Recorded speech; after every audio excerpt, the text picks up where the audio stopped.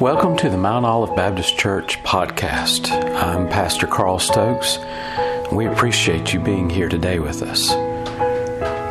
Our desire is to preach the Word of God effectively and clearly so that you can understand God's desire for you in your life.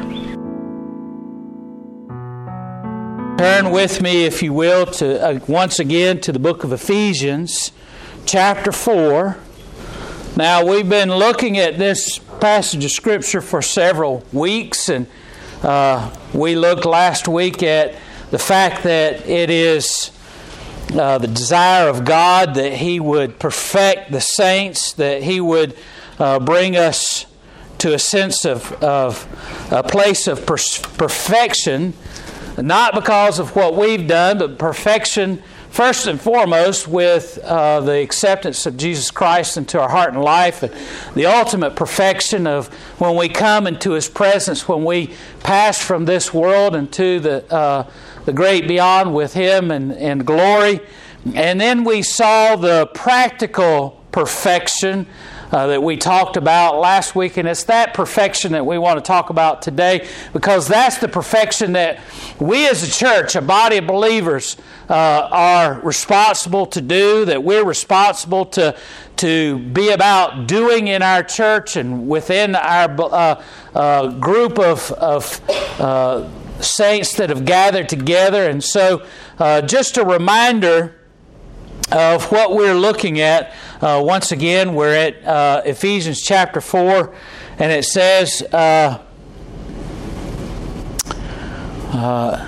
He gave some, verse 11, he says, He gave some to be apostles, and some to be prophets, and some to be evangelists, and some pastors and teachers verse 12, for the perfecting of the saints, for the work of ministry, for the edifying of the body of Christ, till we all come in the unity of the faith and of the knowledge of the Son of God, unto the perfect man, unto the measure of the stature of the fullness of Christ, that we henceforth be no more children tossed to and fro and carried about with every wind of doctrine by the sleight of men and the cunning craftiness whereby they lie in wait or deceive. And so we talked about that word perfection last time, and we talked about how God brings us to perfection, and we talked about how it's largely a work that God does within us. But we need to talk a little bit more about perfection and how we accomplish that here. What is the means of perfecting the saint? What do we do in order to be perfected, to do the work that we're called upon? Now, remember, we're not concerned with what Christ does, because only Christ can bring us to the perfection of knowing Jesus Christ as our Lord and Savior. Only God can perfect us when we're in His presence and in glory, when we're in heaven.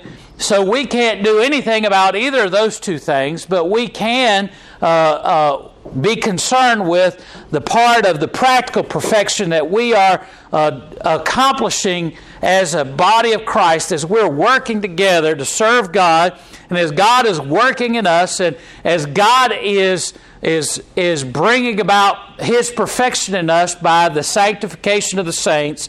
He calls upon us to be a part of that task. And the first way in which God works in us to do that is to equip the saints. To equip the saints. And we see that in various passages of Scripture. And what we mean by equipping the saints is that, look, while it's important for us to come together and have worship, there's a lot of things that have crept into the church that are in no means and by no sense of the word of equipping the saints. And a lot of times you'll go to church and they'll claim that in order to be about worship, that they're all about this and that and the other program. And it's not about programs. It's not about entertainment. We're not here to entertain you.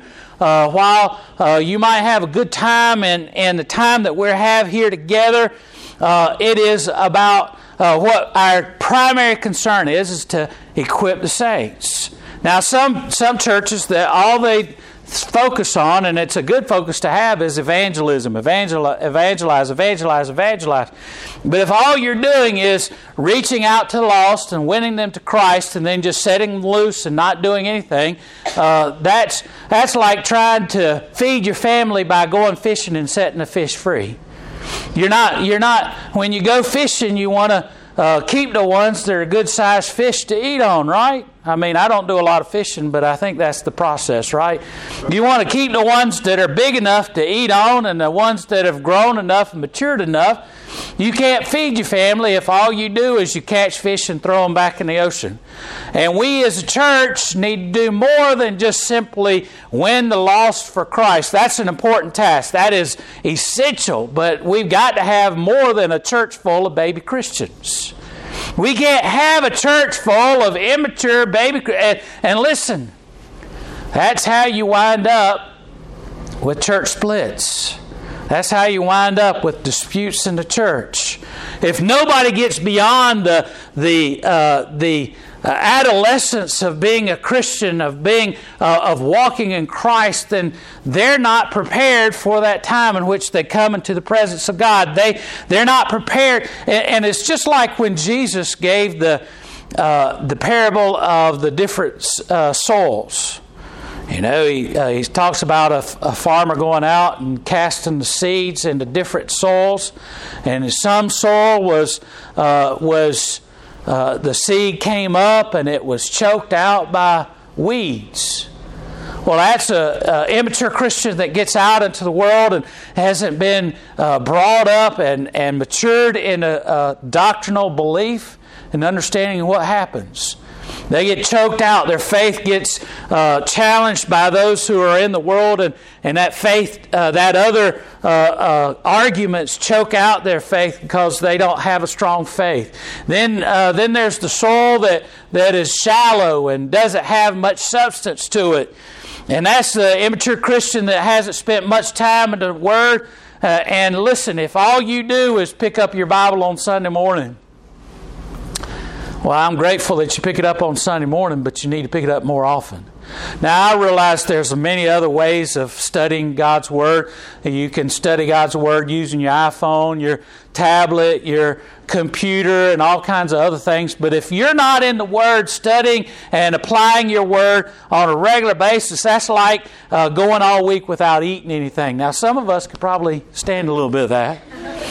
But you can't stand doing that as a Christian. You need to spend your time in the Word of God. You need to be allowing God's Word to speak to your heart. You need to allow the Spirit of God to help you to understand that Word and help you to become competent in understanding and reading the Word of God and figuring out what God is trying to share with you and to tell you and how you should live and walk. Those are all important factors, and that's what we as a church strive to do when we come together. And there's several passages of Scripture where we're told that we need to be doing that. In 2 Timothy chapter 4, verse 1, it says, I charge ye therefore before God and the Lord Jesus Christ, who shall judge the quick and the dead at His appearing and His kingdom. Preach the word. Be insistent in season and out of season. Reprove, rebuke, exhort with all long-suffering and doctrine. For the time will come when they will not embrace sound doctrine, but after their own lust shall they heap to themselves teachers having itching ears.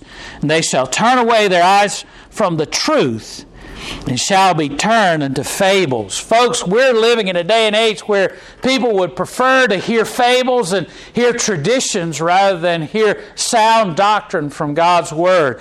And we understand and we know that there are a lot of people who just don't simply, they don't want to go to church where sound doctrine is taught. They want to go to church where the pastor's funny and tells jokes and where big men come up and break ice cubes and, not ice cubes like you have in your tea, but these big ice blocks, and they bend bars, and they put on great feats of strength and things like that.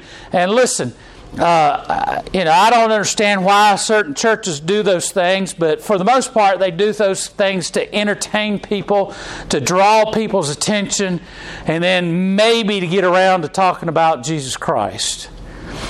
We're not here for that. We're here to preach the Word of God, to teach the Word of God. And that's why it's important and essential that you come to Sunday school so that you can be in an in-depth understanding of God's Word. And as they say today, to do deep dive. Go deep into the Word. Get down into the nitty-gritty of the Word and to understand what God's Word has to say to you and in your life. Well, there's another passage of Scripture in 1 Timothy chapter 4, verse 6. It says that if thou put the brethren in remembrance of these things, thou shalt be a good minister of Jesus Christ, nourished up in the words of faith and of good doctrine, whereunto thou hast attained. He says, listen, you got to be in the Word. You've got to be in the Word to get nourished in the Word. You have to do more than just... And listen, I remember when our girls were little, it was my joy to feed them and to take care of them when Robin had to go back to work, and I had a wonderful time doing that while I was studying and working in the parsonage and things like that. And listen, believe it or not, them babies like to eat more than just once a day. You know, those babies, they like to eat, just about, when they're first born, they eat what, every 2 hours? I remember that. I remember it clearly. They won't, and what happens? They start crying if they don't eat every 2 hours. And it seems like as soon as it goes in, it comes out, right? But listen, when you're a baby in the natural sense, you have to eat on a regular basis. Why? Because your body's growing, your mind is developing, everything is just exploding inside of that baby just to help that baby to develop. And as a Christian, we've got to be about the same task. Wouldn't it be wonderful when we first became Christians if we would spend every 2 hours studying God's Word? And then as we got older, we'd understand that we can get more in depth and hit the meat of the Word. And what you really ought to do is, as you get older, sometimes your chompers don't work as good as they used to. Praise the Lord. Thank you. Mine have not started to go yet, but I understand certain people have difficulty. And my dear sweet grandmother on my daddy's side, she passed away many years ago.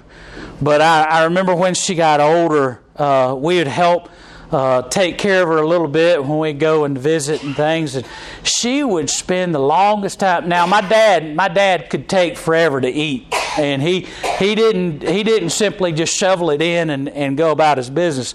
He took his time to eat it, and part of that was because it was a little bit more difficult for him to eat. But the older you get, you slow down a little bit more when you eat. You take a little bit longer to chew on that food, and you're not chewing a cud like a cow or anything, but you take time to chew it and to savor it, and you eat it slower. That's what we do as Christians as we mature. We get into the Word and we study the Word, and sometimes you chew on that Word and you let it just kind of marinate inside of your mind and your heart, and you let God to speak to you on that, and then maybe you go back later and you reread it, and you reread the Scripture, and you reread any devotional material that you might have found, study material on the subject, and sometimes you learn stuff that you didn't see the first time. Sometimes you understand things better. But if we're not growing and maturing, we'll never get to that point. We'll never understand what Scripture means, and we'll never have an appreciation of what God's Word is trying to say to us. And so we need to be about doing that. In fact, It says here in Ephesians chapter 4, verse 23, if you jump ahead a little bit, it says, "And be renewed in the spirit of your mind, and that ye put on the new man, which after God is created, is righteousness and true holiness." We're to have God is creating in us, excuse me, God is creating in us a new creation, a new man. And if all we're doing is just simply going about as a baby Christian, crying all the time because we don't have the Word of God being fed to us and the Word of God nurturing us and developing us, we'll never become the mature Christians that God intends for us to be. And so the first reason, the means of having that perfection is that we would equip the saints. And listen, when we equip the saints, that means the saints get busy to doing the task of reaching out to the lost and helping other Christians to grow in faith, to mature in their faith, and to grow as Christians as well. And so we come to the second reason or the means of having that perfection, and that is when we come together.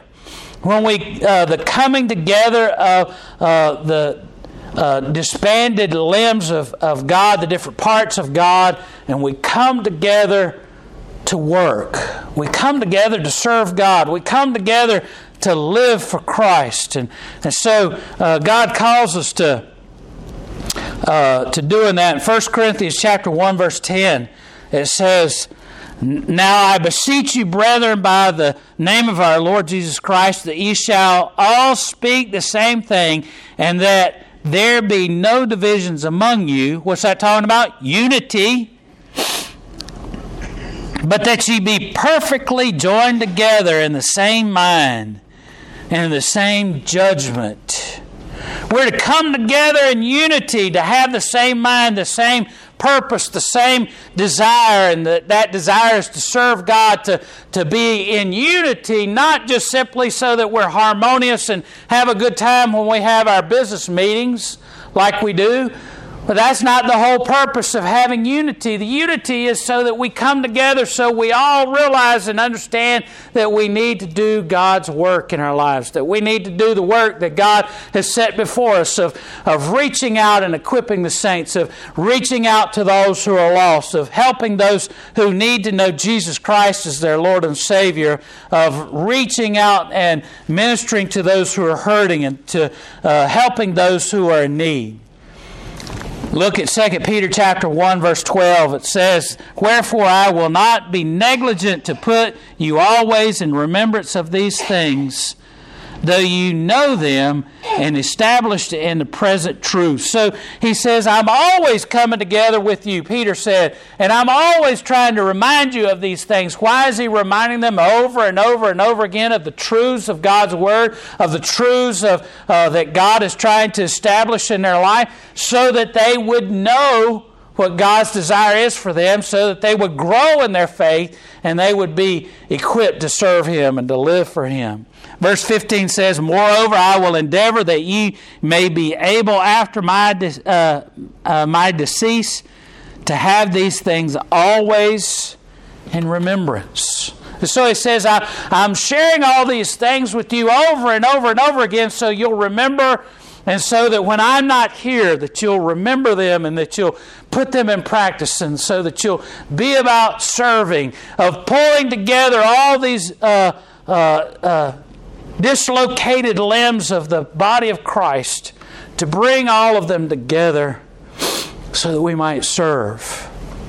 I remember in Acts chapter 6 when the church was just growing and just starting to develop, and they had all these different believers that were coming to the meetings, and they came together, and some of them were Hellenistic believers and some were Greek-speaking believers. They had different groups that were meeting and having time together, and because of their time apart and being exiled at different places, some of them spoke different languages. And remember, there were some widows that It was the responsibility of those of the son of the family to care for the widowed mother. But because that had become a part of the ministry of the church, was to minister to the widows as they came together and banded all of their resources together.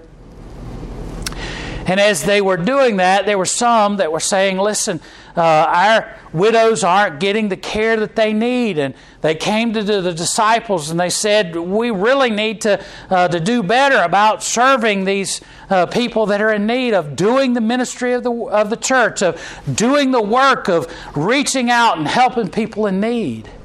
What did the disciples do? They said, well, we can't spend all of our time serving tables and neglect the study of the Word and the teaching of the Word. So they elected men that had the Spirit of God upon them, men that were chosen to do service and to take and listen. You had men like Stephen, who was one of the first mentioned as a deacon in the church. They laid hands on them and commissioned them to do the service, do the work of the church. And Stephen, what was he doing? He was prophesying. He was doing miracles, and he was serving those who were in need. And that's what got him into trouble, actually, because he was doing such a wonderful job, and people got jealous of what he was doing. But we're called together to do the work of ministering to those who are in our communities and being a minister to those in the church. In 1 Peter chapter 4, verse 10. Where is it?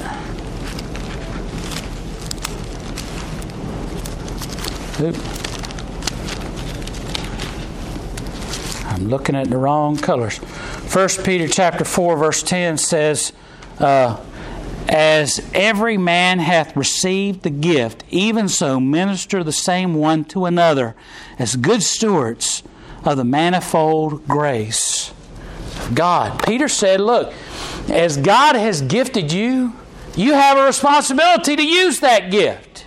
As God has purposed in you for you to serve in a specific way and has given you a gift that you might serve, you're responsible to use that gift to reach out to those who are in need. The last reason for the perfection of the body, the practical perfection, is that the body is built up. But look at verse 12 back in Ephesians 4. For the perfecting of the saints, for the work of the ministry, for the edifying of the body of Christ. We're to be about building up the body of Christ, of building up each other, of helping one another to be strong in Christ. You know, if we've got word that one of us was involved in an accident, we would be all concerned for that person. Maybe many of us would rush to the hospital and make sure that person is cared for. Others would maybe take meals over to the house to help take care of the family and to help minister in that way. And others might do some chores around the house to help minister in that way while that person is out. We would feel obligated to help each other when we're in that time of need. Now let's change that to a spiritual matter. Let's say, for instance, one of our people in our fellowship were to have some kind of spiritual need because of some kind of temptation coming into their life. You know, the temptation for many churches is when they find out that somebody in the church has been drinking alcohol or gotten hooked on drugs or maybe had difficulty and wound up in jail or found themselves to be in a situation where they might have brought disgrace into their family. The tendency for most churches is to, we're going to kick that person out. We're going to make sure that our fellowship stays pure, and we don't want somebody like that. Oh, really? We ought to be rushing to their side and saying, listen, we know that you've had difficulty and problems, We're going to help you pick up the pieces and determine if they genuinely have a desire to repent of what they've been through. And look, we're not the ones that forgive sin. We're not the ones that are tasked with burdening someone to know that they've sinned in their life. But once that person comes to that place, it is our responsibility to help them pick up the pieces, to help them to come to a place where they're stronger in the faith, where they don't get tempted by those things, where they don't succumb to that temptation, and where they're stronger spiritually and stronger in their testimony and stronger in their walk with Christ.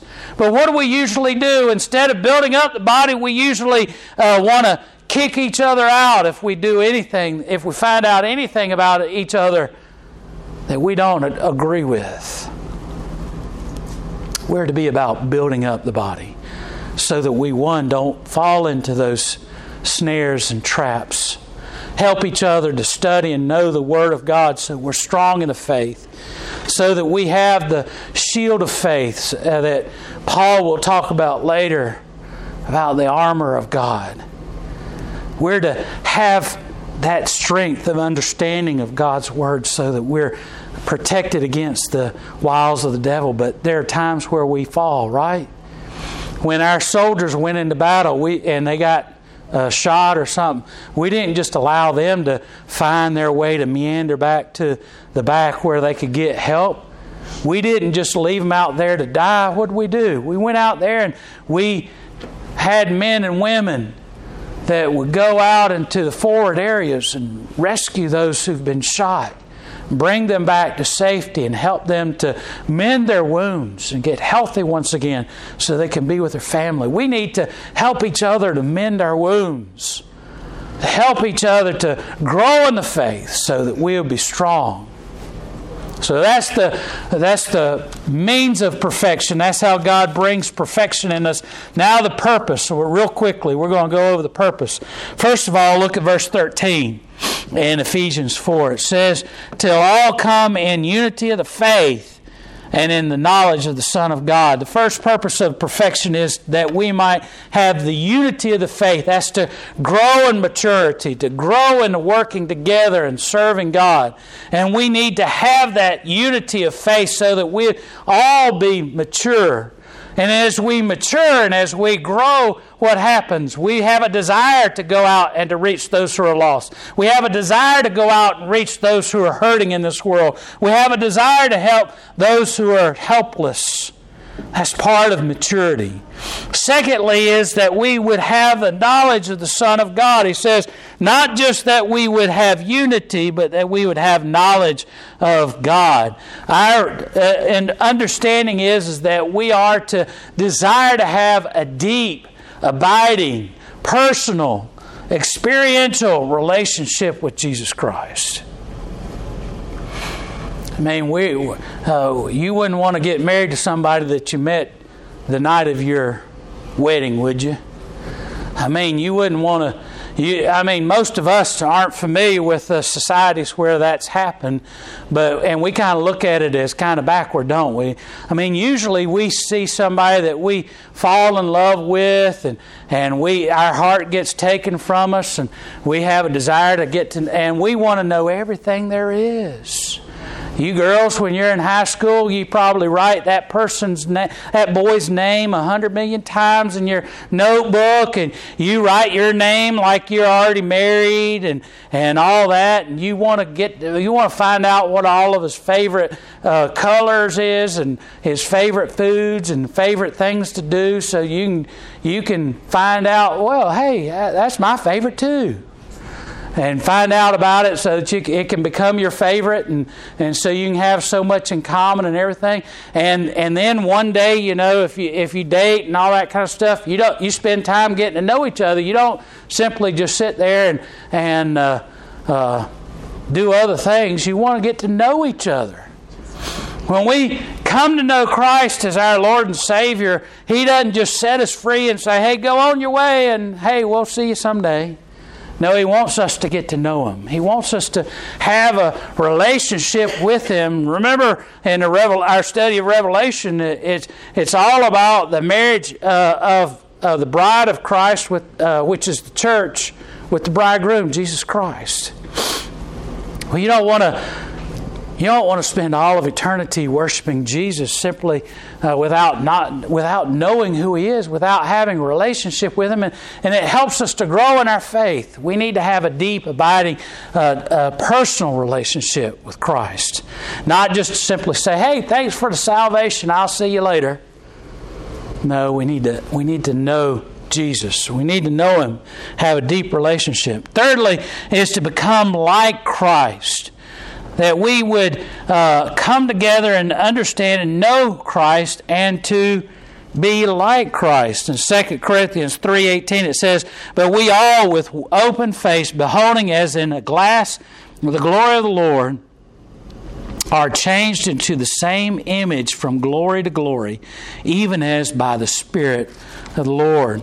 When we come to know Christ, not only are we perfected by His presence in our life, but we are changed and we become like Him.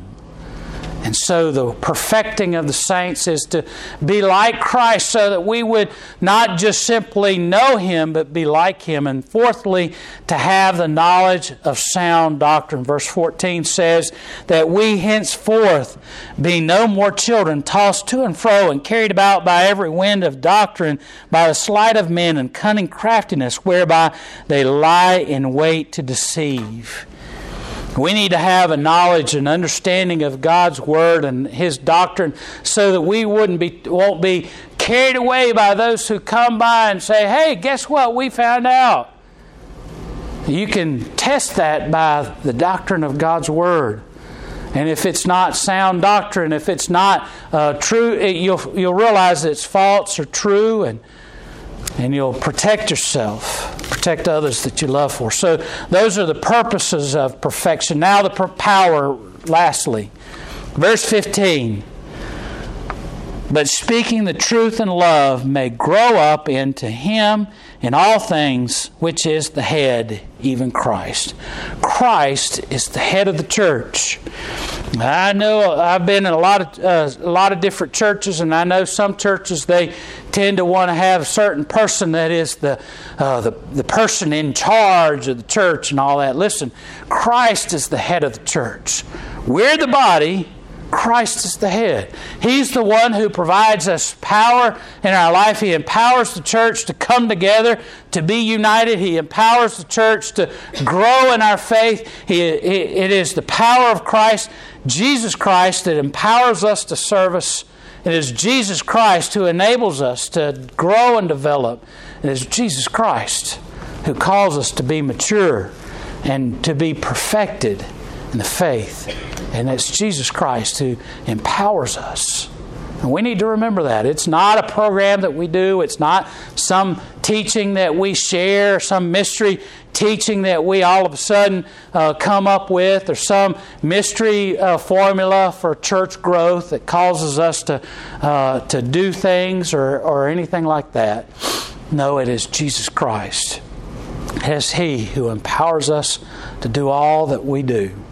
And it is He that we ought to look to for the strength and the power to do all of this. This is impossible without Him. It's impossible without Jesus Christ. But with Christ, all things are made possible. Amen? Amen. Amen. Let's join together for prayer. Dear gracious Father, Lord, we thank You and praise You so much for Your wonderful love. And we praise You and thank You for Your Word that speaks to our hearts and enables us to understand and know Your desire for our life. Lord, help us as we grow in our faith. Lord, help us to mature. Help us to grow past the immaturity of being a baby Christian. Help us, Lord, to accomplish the task and the role of the church that You've set out before us. Lord, we pray that You would help us to equip the saints. Lord, that we might do Your work. In Jesus' name we pray. Amen.